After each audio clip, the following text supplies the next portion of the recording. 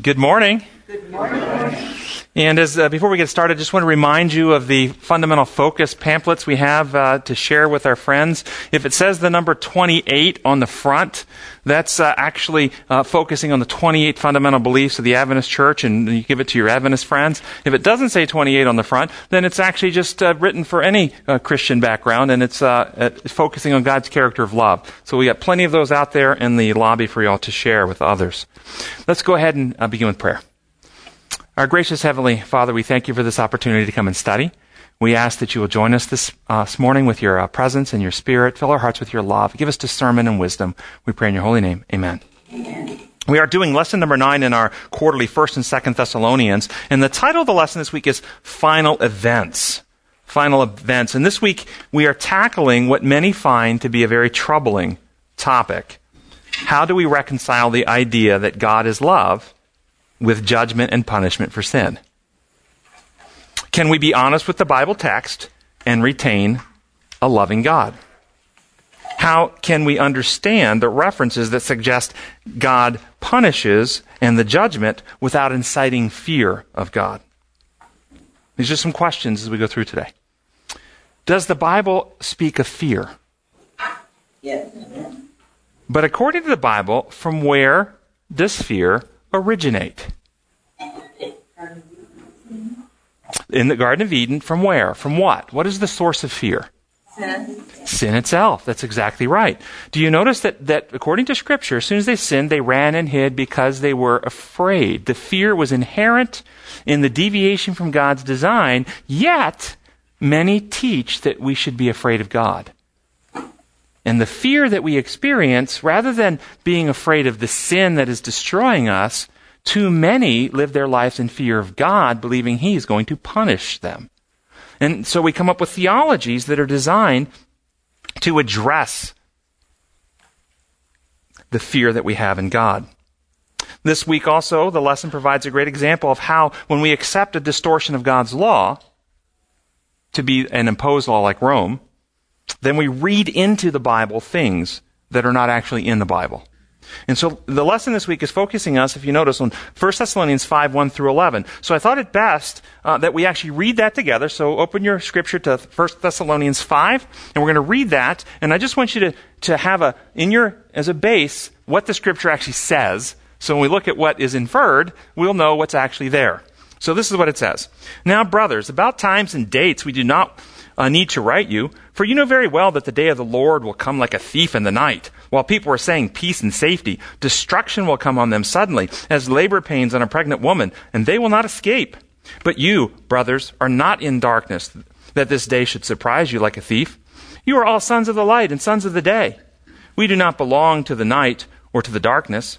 So then, let us not be like others who are asleep, but let us be alert and self-controlled. For those who asleep, sleep at night, and those who get drunk at night. But since we belong to the day, let us be self-controlled, putting on faith and love as the breastplate and the hope of salvation as a helmet. For God did not appoint us to suffer wrath, but to receive salvation through our Lord Jesus Christ. He died for us, so that, whether we are awake or asleep, we may live together with Him. Therefore, encourage one another and build each other up, just as, in fact, you are doing. This is the passage that we're to study. And with that in mind, let's jump over to Sunday's lesson and look at the first paragraph. The first paragraph says this: though the specific word judgment does not occur in 1 Thessalonians 5, 1 through 11, the passage is very much concerned with it.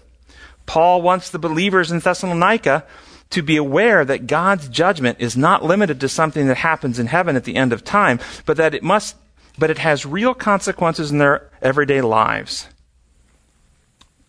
Did you hear anything about judgment in what we read?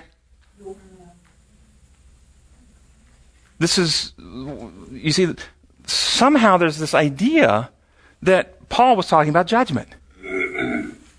But I didn't read that in what we read. Why do you think this has happened? Why is it some will read that passage and hear judgment? What do you think may be the reasons for that? Any thoughts? Bible. Pardon? A bias, yes. Margaret was telling me that she was watching the Hope Channel, and was watching a couple of theologians talk, and one of them, I'm not going to name who it was talking about how they believe that God must use his power to take vengeance and torment and kill the wicked, and if they didn't believe that, they would have no hope. Now, why is it they believe that? And I can tell you why they believe that. What I think is the underlying premise. The underlying premise is this. If you believe God's law is like Rome, imposed upon creatures by the ruling authority, then if you break that law, if God does not inflict punishment, there's no justice in the universe. There is a capricious universe. Nobody's held accountable. And so if you believe the idea that God's law is imposed, then God has to punish or there's no justice. And so the error comes in believing this idea about God's law. The lesson mentioned, the scripture mentioned something about God's wrath. Yes, you were going to ask a question. What were you going to say? I was going to say later it says about God's wrath. And so that leads us to think that we have to escape God's wrath, which is judgment. Okay, did you hear what she said? Because the scripture said about escaping God's wrath that it leads us to think about escaping his, what would you call his wrath, his judgment? She used those words. What does the Bible teach us that God's wrath actually is? We let the Bible teach us. Letting. Do you have any reference for that? Romans 1. Starting in verse 18, the wrath of God is being revealed against all godlessness and wickedness of men who suppress the truth by their wickedness. The wrath of God is being revealed. Active present tense. Today it's happening. And then he goes on in verse 24, 26, and 28 to say, therefore, God gave them up. He let them go. 3 times. So we have it right from Scripture. But this is a book. I'm going to get to you in just a second. I want to bring this thought about God's wrath. This is from Hard Sayings of the Bible, which is published by InterVarsity Press, commenting on God's wrath in Scripture. And particularly, they're going to comment on Romans 1, 18 through 32. In some sense, God's wrath is built into the very structure of created reality. In rejecting God's structure and establishing our own, in violating God's intention for the creation and substituting our own intention, we cause our own disintegration. The human condition Paul describes in Romans 1, 18 through 32 is not something caused by God. The phrase revealed from heaven, where heaven is a typical Jewish substitute for the word God, does not depict some kind of divine intervention, but rather the inevitability of human debasement, which results when God's will, built into the created order, is violated. Since the created order has its origin in God, Paul can say that the wrath of God is now constantly being revealed from heaven. It is revealed in the fact that the rejection of God's truth, that is, the truth about God's nature and will, notice, these guys, these are not Adventist theologians. These are evangelical theologians. They're writing this, but notice what they see in rejecting the truth about God's nature and will. Leads to futile thinking, idolatry, perversion of God-intended sexuality, and relational moral brokenness. The expression God gave them over or handed them over, which appears 3 times in this passage, supports the idea that sinful perversion of human existence, though resulting from human decisions, is to be understood ultimately as God's punishment, which we in freedom bring upon ourselves. Last paragraph. In light of these reflections, the common notion that God punishes or blesses in direct proportion to our sinful or good deeds cannot be maintained. God loves us with an everlasting love, but the rejection of that love separates us from its living power. The result is disintegration and death. Now, isn't that great? Yeah. Well said. It's beautifully said. How come we miss it? What's gone wrong? Okay, you had your hand up. Well, in discussing this in settings, people will often say, how could so many people misunderstand this? I mean, how could people, why would you think differently about this? Because it's right there in the Bible. But I think we have to really think about the power of suggestion that we've all been subjected to for all of our lives. Like even when they take people that have witnessed an accident, they actually witnessed it, but they can make suggestions to them like, was there a lot of broken glass? Well, then they remember things that never occurred because that was suggested to them. There are things that when we go to read a passage because a certain concept, a certain ideology has been so strongly implanted in our mind, we automatically read it in there when it's not in the text. And I think it's a very important thing that we try to let go of all of the baggage we brought to something. I'm going to tell you, it's been very clarifying for me in the last few years to see God's law contrasted with human imperial imposed law. That always seems to be a dividing line that helps break through and give discernment to some of these things. And we've talked about this in here before. One of the founders, this idea of wrath and what it is, what our church taught 100 and some years ago versus what we read in our quarterly, this is what was written 100 and some years ago. First Selected Messages 235. And remember, we just read out of the evangelical book that we read. This is First Selected Messages 235. We're not to regard God as waiting to punish the sinner for his sin. The sinner brings the punishment upon himself. His own actions start a train of circumstances that bring the sure result. Every act of transgression reacts upon the sinner, works in him a change of character, and makes it more easy for him to transgress again. By choosing to sin, men separate themselves from God, cut themselves off from the channel of blessing, and the sure result is ruin and death. Doesn't that sound just like disintegration, cutting yourself off from it? I mean, the same concept expressed in when our church was being founded in the 1880s. Have we lost something? Yeah, what's happened? But some, and have you had this conversation? Has anybody tried to have this conversation with somebody? Have they thrown revelation at you? The plagues, the cup of wrath, God, vengeance is mine, says the Lord. Have they thrown these passages at you? The iniquity, the cup of iniquity is full, and a day of vengeance and judgment is coming. Have they thrown these passages? And then the plagues in Revelation. What do you say to those who throw those passages at you? Self-inflicted. I agree with you, self-inflicted. I'm going to just tell you what our church taught more than 100 years ago. I want to read a passage to you. This is out of Review and Herald, 1901. And I want you to listen to words like, vengeance and cup of iniquity and these types of language that we often get thrown at us. God bears long with the rebellion and apostasy of his subjects. Even when his mercy is despised and his love scorned and derided, he bears with men until the last resource for leading them to repentance is exhausted. I'm going to pause there. He bears with them until when? The last resource to bring them to repentance is exhausted. So why does he stop bearing with them? No more. There's nothing more he can do. There is nothing left to reach those people. And I'm going to suggest to you that's because as we persist in sin, we read the passage earlier, we actually sear our conscience, as the Bible says. We warp our characters. We darken our minds. It becomes harder and harder to appreciate truth. Our hearts become callous. Love has less and less impact upon us. And if we persist down that pathway long enough, truth and love have no impact on us at all. And there's nothing left for God to reach us with because we don't respond to truth and love anymore. So he continues until the last resource is exhausted, but there are limits to his forbearance. What do you think those limits are? There you go, our ability to respond. From those who to the end continue in obstinate rebellion, he removes his protecting care.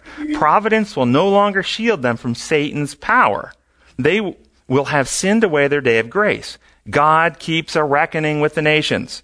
Not a sparrow falls to the ground without his notice. Those who work evil toward their fellow man, saying, how does God know, will one day be called upon to meet long-deferred vengeance. In this age, a more than common contempt is shown for God. Men have reached a point in insolence and disobedience which shows that their cup of iniquity is almost full. Many have well nigh passed the boundaries of mercy. Soon God will show that he is indeed a living God. He will say to his angels, get this, because you hear the context of all the language being used. He will say to his angels, no longer combat Satan in his efforts to destroy. Let him work out his malignity upon the children of disobedience. For the cup of their iniquity is full. They have advanced from one degree of wickedness to another, adding daily to their lawlessness. I will no longer interfere to prevent the destroyer from doing his work. Didn't it give you chills? This has been shared with you many, many times in your upbringing in the church, right? You see how it gets buried? Somehow we have forgotten our roots. The message about God's character of love. Why is it that God doesn't have to use his power to inflict pain and suffering on those who violate his law? Why is it he doesn't have to do it? The natural consequences. She says the natural consequences, meaning, give me some examples. Do you have to inflict punishment on somebody who decides to jump off the Empire State Building? No. Do you have to inflict punishment on people who stop brushing their teeth because they're breaking the law of thermodynamics and mom told them to do it and they won't do it? Do you have to inflict punishment on? Do you have to inflict punishment on people who smoke? No. Drink heavily? Do drugs? Somebody who decides to tie a plastic bag over their head and break the law of respiration, you have to inflict punishment on them. No. Every one of these examples, when you understand God's law is the protocol upon which he built life, and you deviate from that protocol, life cannot continue. This is why the wages of sin is death. Sin, when full grown, brings forth death. And this is why God is interceding to restore man back into harmony. And I'm going to suggest to you, guys, it's very real. God's intercessions into your heart and mind. These are not this legal intercession going on up in a building in heaven where record books are being reviewed and forgiveness is being stamped by names. No, the intercession is, I will write my law in your heart and mind. I will give you a new heart and a right spirit. I'll take the heart of stone out and put a heart of flesh in. There's a real transforming, regenerating, renewing thing that is to be happening in us that is literal, real. So that when he comes, the scripture says, we will see him face to face, for we shall be like him. How are we going to be like him except something's changed in us? And I'm going to tell you this other message sends a message that we don't get changed, we get pardoned. There's a difference between pardoned and being healed. They're not the same. Here's another one from 100 years ago. If somebody pulls the plagues on you, well, what about the plagues? The Bible says that the angel comes out with the vials of wrath. Manuscript release, volume 14, page 3. I was shown that the judgments of God, we're talking about judgment, the judgments of God, would not come out directly from the Lord upon them, but in this way. They place themselves beyond his protection. He warns, corrects, reproves, and points out the only path of safety.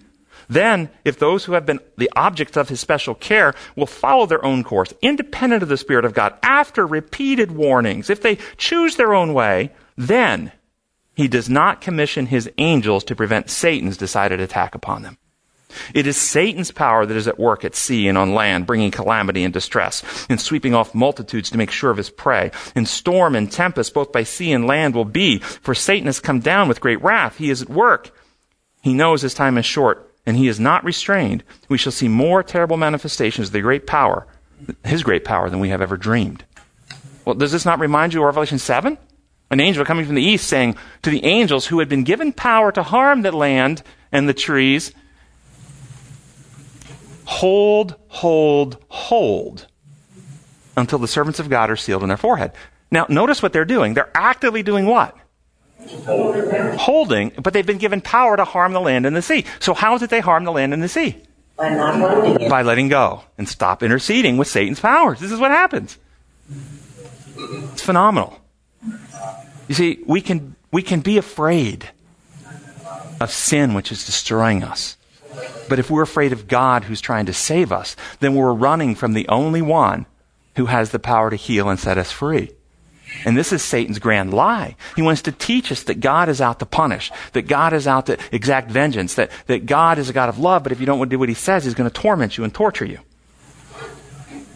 The second paragraph in Sunday's lesson says, many people today are uncomfortable with the theme of judgment.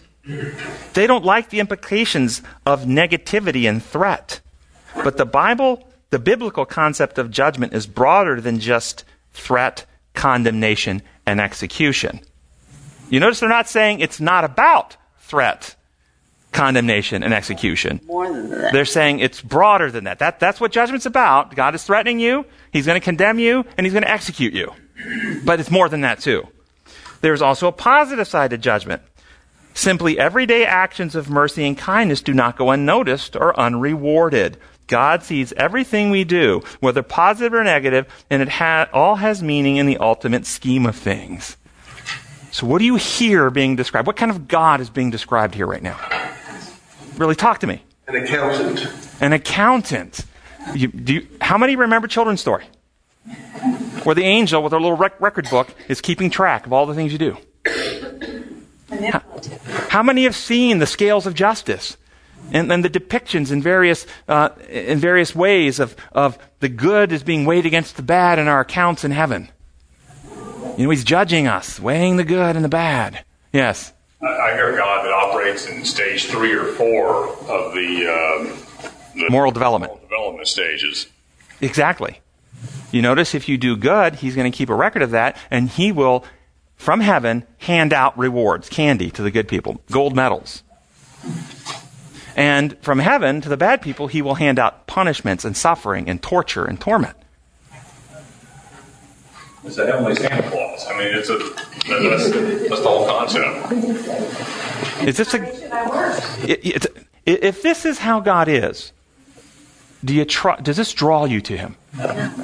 Does it make you feel safe around him? Do you feel pressure that you're being scrutinized?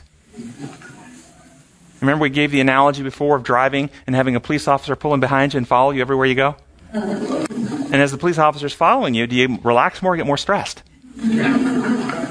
Okay, well, this concept, God is following you everywhere to keep an account. Does it make you feel peaceful? I like much better the idea of, Lance Armstrong in the Tour de France had a car following him everywhere. Everywhere he went on that bike, he had a car right behind him. For what purpose? If he fell, if he got a flat tire, if he broke, they were there to pick him up, patch him up, and put him back on the road. God is following us to pick us up, patch us up, and put us back on the road to life. He's not there to keep this accounting thing going. So how do we understand then judgment? Let's talk about it. How do we understand judgment? What is judgment? And there's various constructs here, so we can have more than one. Our judgment. So first, it's an ability. We have the ability of judgment, to draw conclusions, to discern, to weigh out the things, to come to conclusions, to choose the right from the wrong. We have the ability of judgment. Does God have that ability? Sure. So first, judgment is an ability. Yes. But from the very beginning, we've always said that it is God's judgment, and the hour of his judgment has come, judging God, the universe. Yes. And so Revelation chapter 14, the third angel's message, first to the third, fear God, and give glory to him, for the hour of his judgment has come. Now, the word fear God and give glory to him, what does it mean? Reverence. How do you know? How does you know you're not supposed to be afraid? Because he's about to judge. You better be afraid. He's about to judge. You better be afraid. Because you can't truly give glory if you're afraid. There you go. See, the people who are to fear are described as giving glory to God. Well, what does God's love? What does the Bible say about God's love in the heart? It casts out all fear. So this can't be fear, dread, terror, apprehension. This is awe, admiration, adoration. Yes, Wendell. It talks about the good news or the gospel. And the gospel. And so with an everlasting gospel, yes. Yeah. The everlasting good news, and the everlasting good news is not about something that is fearful. Thank you, because I cut in the middle of the passage. The first angel comes with the eternal gospel saying. That's right. Thank you, Wendell. Right, and the eternal good news, it depends on how you understand God's law. You ask many Christians, what's the gospel? What's the good news? And what do they tell you? Jesus paid the price. Jesus paid the price so that I could be saved. He paid my penalty. He went on to death row so I don't have to. And why do they say that? Because they believe God's law is like Rome. And God is the supreme emperor who imposes punishments. And he had, in order to be just, to punish the sinner. And so Jesus stood in that place and took our punishment. Boy, that's the good news. It's horrible news. I'm going to tell you straight up, it's pagan. It is pagan. The good news is God is just like Jesus revealed him to be. He is the God of love who never changes. And when man sinned, God did not get changed. When man sinned, God's law did not get changed. When man sinned, man got changed. And Christ came to put man back in harmony with God and his law. He didn't come to do anything to God. That's why the scriptures, if you read them widely, will say, for God was in the Son, reconciling the world to himself. If you see me, you've seen the Father. For God so loved the world, he gave his only begotten Son. You see this harmony between the Godhead working together to work out their plan. Christ was God's vehicle, if you will. his, if you want to even use the word tool, in the hand of God to work out his will on earth to save us. That's what he was doing. Everything, he said, I don't do anything of myself. I only do what the Father tells me to do. I'm not doing my own business here. I'm doing the Father's business here. Judgment is an ability, and God has perfect ability. God has perfect judgment, which means he judges, estimates, or diagnoses all things exactly as they really are. Now, question for you about God's judgment then, his ability to make judgments. Does God's judgments, his assessment of what actually is, cause reality to be as it is? Or do his judgments simply perfectly assess what actually is? Assess. This is a big difference. See, when we think in the imposed law construct, we take our case before the judge, we have the arguments, and the judge makes a determination, which is the right. God's judgment is simply about accurately describing, diagnosing, assessing what actually is. It is what it is.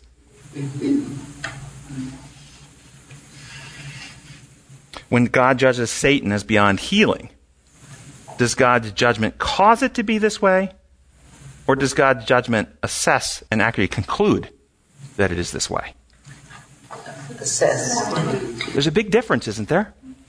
Huge difference. See, if it's God determining your destiny versus God is simply accurately concluding what your condition is, which gives you greater trust in God? Which causes you greater fear? And then second, judgment is an act.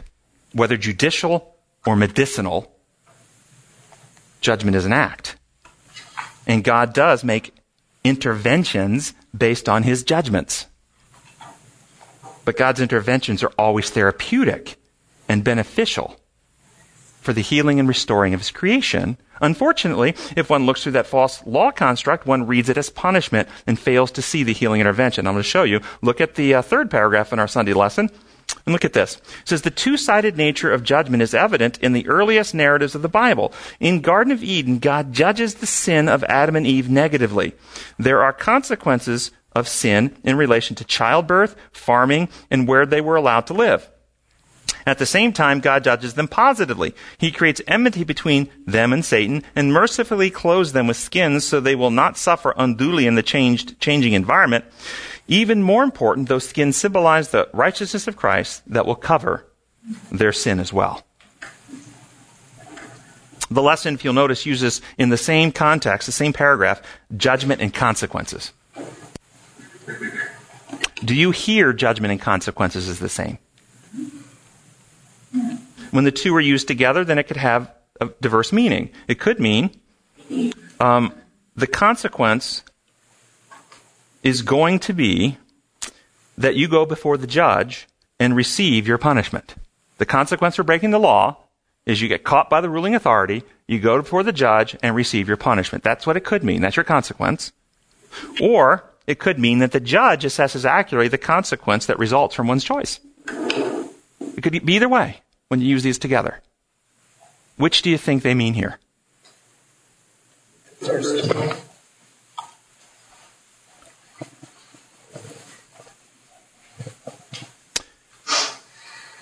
Well, think it through with me. I'm going to let you to draw your own conclusion. What did God already tell Adam and Eve was the punishment for sin? You shall surely die. This is the punishment for sin. So is pain in childbirth, difficulty in farming, and also a woman being subordinate to her husband, is any of that God's judgment and punishment for sin? As a result of sin. Yeah, but it's not judgment and punishment, is it? No. Weren't some of these interventions to stem the tide of the sin? Weren't they designed to slow it down? See, if you view it as God's design template, then God is intervening to intercede, to hold back the consequences of sin for salvation. If you see it as Rome, then God is imposing so that unpunished rebellion doesn't go on, and he has to punish to make sure that's stopped. Yes. There's a really cool advertisement on the radio in Atlanta right now for a weight loss program, and this guy comes on and he says, I went to see my doctor, and my doctor said Eric, we are either going to manage the slow decline and disintegration of your life, or we're going to make some changes. And I think that's exactly what God's judgment is. I'm either going to help you manage the slow disintegration and decline of your life, or we have to make some changes. And that's the way his judgment works. Do you all agree with that? I think it's said well said. I think that's exactly right. After Adam and Eve sinned, humanity no longer automatically sought to love one another, did they? What was their driving motive now? You see it instantly when God came. Adam's first words basically were, it wasn't me. It was the woman. Immediately throwing Eve under the bus. Sacrificing her to protect himself. Self first. Protect self rather than sacrifice self. The motive of the heart got changed when mankind sinned. We're no longer operating in selfless love. We're operating in survival of the fittest mode. Watch out for me. Which is driven by fear. Fear of what's going to happen to us. And God describes how women, being the weaker, would be dominated by men because of sin, not because of God. Men dominate women not because it's godly, but because of fear, insecurity, and selfishness in the heart of the men who do so.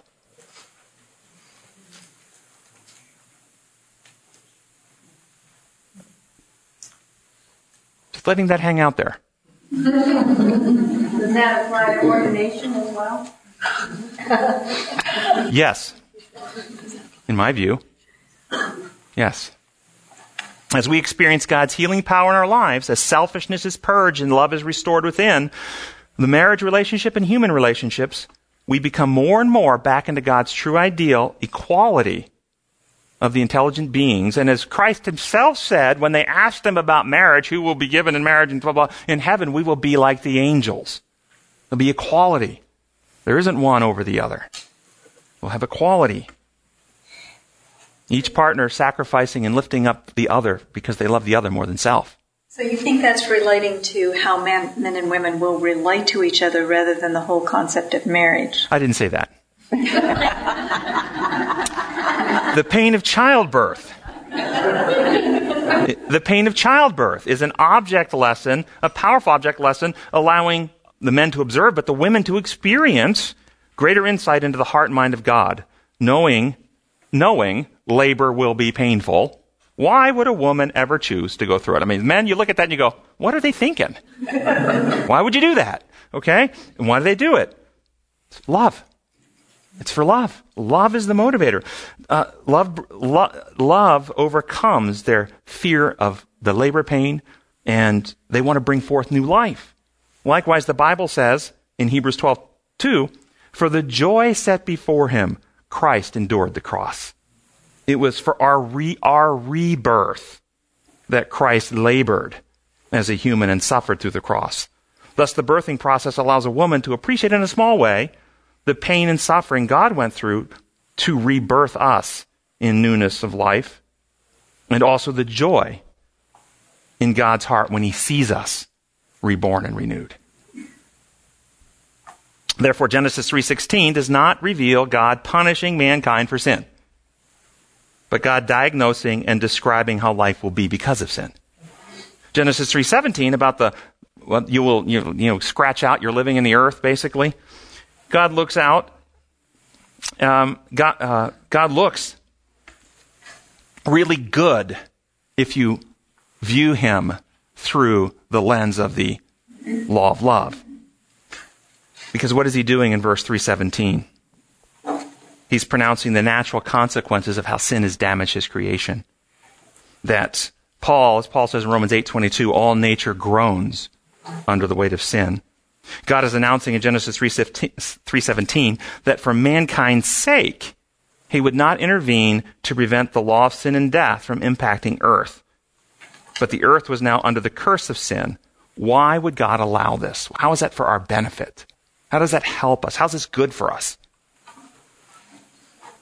As a protection in a world of sin. Once Adam and Eve sinned, their natural tendency was towards selfishness and self-indulgence. Industry, work, is a hedge of protection from the power of our carnal nature. Maybe you've heard the old saying, idle hands are the devil's workshop. You heard that? I can tell you it's true. Have you ever had idleness in your life? And what does your mind start doing? So God has given us work to help us because he knew that we would be tempted. And prior to the flood, it was easier before the flood than after. They didn't have to work as hard. And what did the world become even then? It became terribly degraded because of self-indulgence. Further, there's a powerful spiritual lesson in allowing the curse of sin to change the earth for man's sake. Imagine you have a garden, you've been working, and I know some of you work gardens, and it's producing a bountiful harvest, and you walk away and leave that garden for 5 or 10 years and do nothing with it, and come back those years later. You expect to have a bountiful harvest still there waiting for you? No way. Weeds come up. Weeds really come up in your garden? Do they? Yeah, and who planted those weeds? Do you have to plant the weeds? No. Or do they come up by themselves? Do you have to plant the good seed? Yes. You see, our hearts and minds are like the earth now. The earth on its own brings up the weeds. Our hearts and minds on their own bring up selfishness and distorted concepts and evil thoughts and desires. This is the natural way of the heart. And the good seed must be planted in. This is the parable of the sower. And the good seed has to be fertilized. And we have to pay attention to our mind. We have to pull the little weeds of temptation when they're small and a little sprout comes up in your garden. It's this big of a weed. It's easy to pull out. If you let it take root and get 6 feet tall, it pulls up a lot of good stuff with it when you pull it out. In our lives, as we let sin take hold and we get addiction problems, other things that get root deeply into our characters, they can still be pulled out, but they're much harder to pull out. This is an object lesson. And it does more damage when we pull them out. Yeah. Yes. We also see the two warring governments in nature. You see, Satan's law of sin and selfishness and God's law of love. Absolutely. I mean, there are literally cosmic realities that we can observe because God allowed sin to infect nature. Exactly. Well said. Yeah, exactly right. So then what about this other concept of judgment? So we see in Genesis, looking through the lens of God's design protocols, God's character of love, that God, in fact, did not act judiciously and impose penalties upon them, but was acting in mercy and in love to put a hedge of protection for healing and restoration. Then what about this idea of judicial judgment? What determines the outcome of one's life? Many point to scriptures, great white throne judgment. We will all one day stand before the judgment seat of God. You know these passages, right? To conclude that God, in fact, one day will have a courtroom scene in which you will stand before the heavenly judge and be judged. Here's what our church taught more than 100 years ago. See if you agree or disagree with this. This is out of a book called Desire of Ages, 468. They thought themselves passing judgment on Christ, but in rejecting him, they were pronouncing sentence upon themselves. He that is of God, Jesus said, heareth God's words, ye therefore hear them not, because ye are not of God.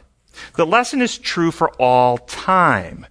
Many a man who delights to quibble, to criticize, seeking for something to question in the Word of God, thinks he is thereby giving evidence of his independent thought and mental acuteness. He supposes that he is sitting in judgment on the Bible, when in truth he is judging himself. He makes it manifest that he is incapable of appreciating truth that originates in heaven and that compass eternity. And then Desire of Ages 475, one more paragraph. The people who beheld the Savior at his advent were favored with a fuller manifestation of the divine presence than the world had ever enjoyed before. The knowledge of God was revealed more perfectly, but in this very revelation, judgment was passing upon men. Their character was tested, their destiny determined. What do you hear happening here? What do you hear happening? What do you hear judgment to be? Who's judging? Remember what Jesus said? By your words, you will be judged or condemned. By your very words. From the abundance of the heart, the mouth speaks. The good man brings forth good out of the good stored up in him. The evil man brings forth evil of the evil stored up in him. What he's saying is that at the great judgment, it's the great diagnosis day. God is simply diagnosing the actual condition that you are in. You either are renewed in heart have been regenerated in spirit, have the law written upon you, love others more than selves, or you are solidified in selfishness. It's one or the other. Your condition is what your condition is. Will that judgment be a surprise to anyone? She says, will that judgment be a surprise to anyone? What do you think? I think it'll be a surprise to many people who don't believe there's a God. Whoa, there really is a God? Whoa. Hey, can I get a redo? If you're distracted, you're not paying attention to what reality truly is. If you're distracted, you're not. Yeah, exactly. And so we get in the busyness of the world and we get distracted, don't we? So, based on what we've talked about, what or who determines your destiny? How, and specifically, how we respond to the truth of God's character and law of love. That's it. How do you respond to that? Do you embrace it? Do you open your heart to it? Does the Spirit come in? Do you love His methods? Do you want to practice them? Do you choose Him? Do you alienate, reject, hold to the worldly ways? Bottom green section says the following. How does the truth of Christ as our substitute in the judgment make the judgment positive for us? What does the question itself reveal? Misunderstanding about Preconceived God. notion. Misunderstanding about God, preconceived notion. Think it through with me. If you are in a judicial system and you are guilty, and you can have an innocent person that is known to be innocent stand in your place and be judged instead of you, this would sound like a really cool thing to have happen. Don't judge me, judge Jesus in my place. Well, Jesus gets judged innocent every time. He gets judged perfect every time. Jesus was innocent, Jesus was perfect, Jesus made no mistakes, and I have no questions that God will always conclude that Jesus was innocent and perfect every time. And if you believe that's what God is going to do to you, then that makes a lot of sense to give you a sense of security. I don't have to worry about God looking at me because He's going to. But how about this? You're really sick. You've got a terrible, terrible illness. You're hurting. You can't eat. You're nauseated. You're vomiting. You got pain. You know something's terribly wrong. So you go to the doctor. And the doctor comes in to examine you, and as soon as he does, you shove your perfectly healthy brother in front of you and say, "Hey, examine him in my place, and whatever you find, put in my medical record." Does that sound as good to you? Why not? You'll have a perfect record. You'll be recorded as being perfectly healthy. But you're not changed. This is the lie of this view. That gives people false security into thinking that they have a perfect accounting in heaven when they haven't been changed. Which we want to pray is what David prayed. Father, search me and see the wicked way in me. Create in me a clean heart, O God, and renew a right spirit within me. You see, when you know God is there to heal you and restore you, you don't want somebody hiding your defects from God. You want God to find every defect He possibly can, because when He finds them, He'll fix them. That's what you want. Yes? It seems to me that seeing God as this imposed law, I mean, if you read it just like it is, if God hadn't been so negative, we wouldn't have a problem. Exactly. That's exactly right. Yeah. I had an email exchange with Brad Cole this week. Everybody know Brad? Neurologist, hello Melinda. Great. If you haven't been to his website, godscharacter.com recently, Dean just rebuilt their website. It's amazing. Visit. It's got tons of awesome resources there. Really good in-depth thinking materials that show God and His right character. I encourage you to visit there, godscharacter.com. But we were having an email exchange this week, and we were discussing the origin of the legal model of atonement. The origin of the legal model of atonement. And I suggested that the legal model is not biblical at all, but inspired by Satan. And another friend pointed out, wait a minute now, God used a lot of law at Sinai. And He gave all these laws, and this is the origin of the legal model when God gave law at Sinai. And I responded by saying, the law given at Sinai was not given as a model of atonement. It was given as a therapeutic intervention to protect, to diagnose, and to begin restoring these people back to God's ideal. Just as when parents give rules to unruly kids, those rules aren't given as a model of atonement. They're given redemptively to save and to heal. The model that they were given of atonement at Sinai was the sanctuary. That was the model of atonement, and it's about healing and restoration. So Brad responded, this is his email, responded with this. The legal model ultimately was inspired by the adversary to, 1, paint God in an arbitrary light, 2, blind us to the reality of natural consequences from breaking the law of love as opposed to imposed penalties for breaking an arbitrary rule, and 3, blind us to what God really wants to accomplish, which is healing, and to keep us fixated on a legal fix that has no transforming power. I think it's well said. And we are infected in Christianity with this idea that keeps people in a false security. And Christ said, because I'm pushing this today, guys, because I want to see the Lord come. And the Bible says, Christ said, when the gospel of the kingdom goes to the entire world as a witness to all nations, the end will come. This gospel has not gone to the world. What we have taken to the world is a legal penal model with a punitive God that looks like a Roman emperor waiting to take vengeance upon his creatures, and we need Jesus there to plead to our behalf to keep his wrath from striking out. That's what's gone to the world. And we have an opportunity to take a different message. Yes, Kathy. I think this thing also diminishes God. Not only does it make us afraid of God, but it also says we don't really have complete faith that God can heal us and change us back to the way we were. So we have to have a fail-safe, which is Jesus, to cover up whatever God can't correct. Well said again. Absolutely. Let's jump to Thursday's lesson. See, we made it all the way to Thursday. We just had to skip a few days. I'm going to go to the third paragraph first here, and then come back to read another one if we have time. If I'm in the right spot here. It says in the middle of that paragraph, it says, while we cannot go deeply into the matter here about God's wrath, we must be clear that the wrath of God is not an irrational, impulsive rage. God's ways are not our ways. They always throw that out. They always throw that out, don't they? But notice, right after they say, God's ways aren't our ways, look what they do in the very next sentence. They make God's ways our ways. This is exactly what they do. After they claim it, then they make it our ways. Listen to the next sentence. The biblical concept of wrath of God is more like a nation's need for justice in relation to lawbreakers who abuse and oppress others. Right after they say it's not God's ways aren't our ways, they make God's ways exactly like our ways. Do you see it? Well, in medicine, this is called pathognomonic. Pathognomonic, pathos means illness. Mnemonic means names it. And the sickness, in other words, when you see, and what this means is if something is pathognomonic, means that the symptom means that when you see it, you know this disease the person has. This symptom is always associated with this disease. So when you see it, you know what you got. Pathognomonic. Well, this statement reveals something. It's pathognomonic.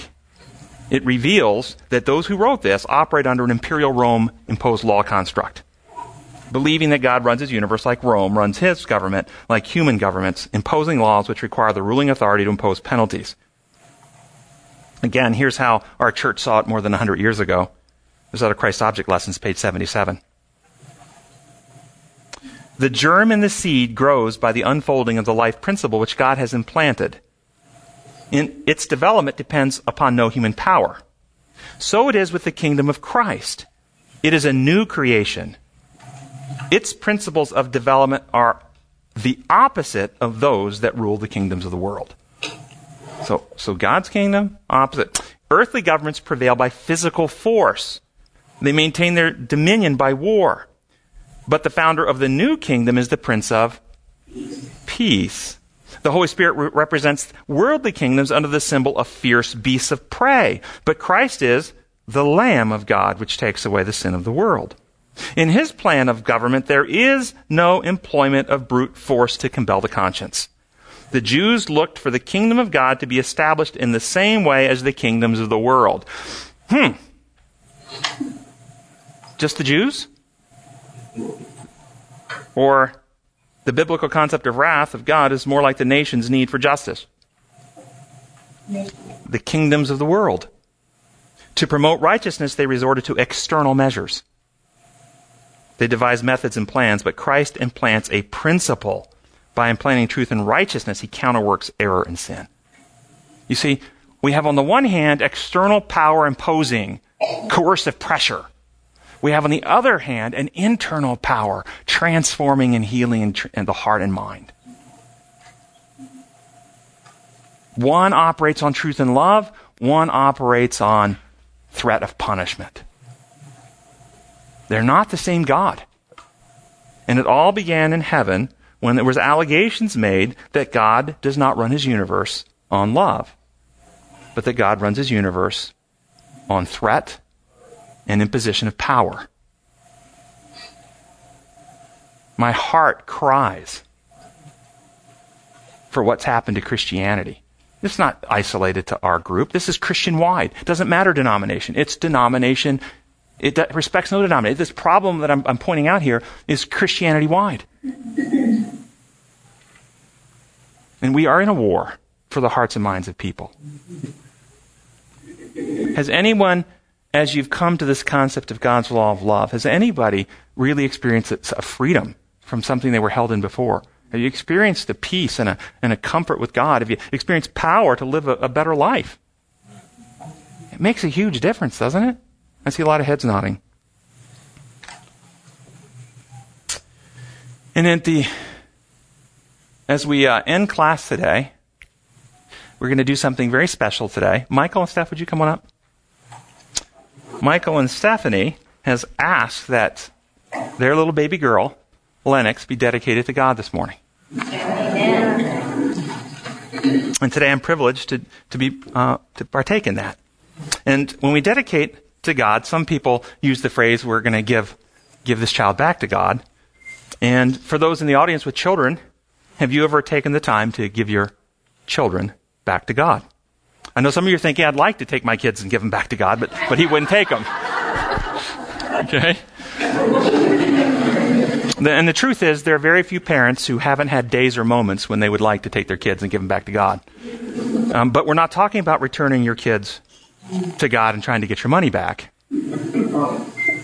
What I'm asking you is, have you ever recognized that your children are a precious responsibility from the Lord, and they belong ultimately and always to God first, and not to you? Have we realized God has left it up to us to show them His way? And there are many examples in Scripture of children being returned to God. The classic, of course, is Hannah bringing Samuel, the miracle child, to Eli the high priest. Of course, we have Joseph and Mary bringing Jesus on the 8th day after his circumcision to Jerusalem to present to the Lord. And so Michael and Stephanie, grandparents, great-grandparents, uncles, aunts, cousins, and all the brothers and sisters in God's family, I want to share briefly with you 3 C's of what it means to give Lennox back to God. Giving Lennox to God is first a confirmation of your love for God. The first thing you're saying when you give Lennox back to the Lord is simply this, that you love God even more than you love her. Lennox is your most prized possession, but don't allow her to take the place of God. Let her know you love her so much that you want the very best for her. If that means giving her discipline, setting boundaries, changing your life for her benefit, do whatever it takes to help her develop character like Jesus. Matthew 10:37 and 38, Jesus said, "Anyone who loves his father and mother more than me is not worthy of me, and anyone who loves his son or daughter more than me is not worthy of me." Giving Lennox back to God is not only a confirmation, it is a commitment to raise her God's way. Ephesians 6:4 says that we are to bring up our children in the nurture and admonition of the Lord. To give Lennox to God is not just a ceremony here today. It is a commitment that you are going to be godly parents. And we're not just dedicating Lennox. We are dedicating both of you to be godly parents to Lennox. Teach Lennox of Christ, his character of love. Teach her God's methods and principles. To love her, even if loving at times will require discipline. To pray for Lennox. To teach her to think, to reason, and discern. To make your home a holy place. To put away worldliness and live a righteous life. A baby dedication is not a magical ceremony.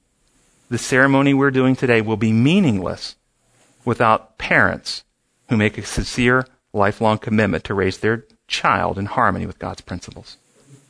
So giving Lennox to God is not only a confirmation, a commitment, it is a claiming of God's plan and promise for Lennox's life. Isaac inherited God's blessings and protection and promises because his dad Abraham gave him back to God, taught him the truth of God's character of love, taught him how to think and reason, and raised him in harmony with God's methods. The choices that you, Stephanie and Michael, are making today will impact Lennox. And the choices you make throughout her life will impact her. So as you dedicate her to God, you are confirming your supreme love for God, committing to raise Lennox under the lordship of Jesus Christ, and claiming God's best plan and promises for her life. And now I'd like to have the grandparents of Lennox come up.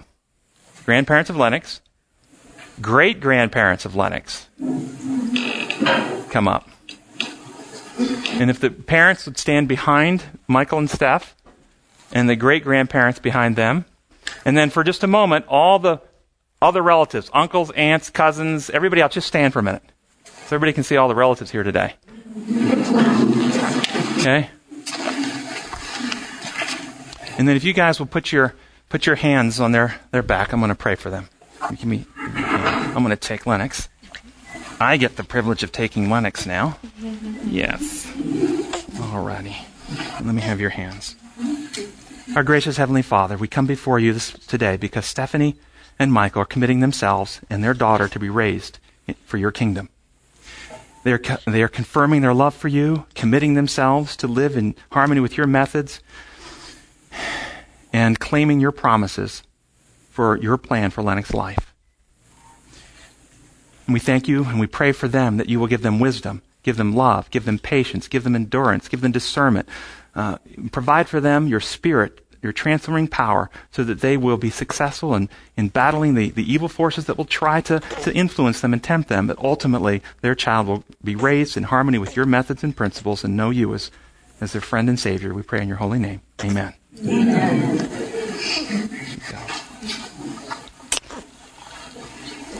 Alrighty. Thank you, guys. And that was our prayer for closing Sabbath School, too.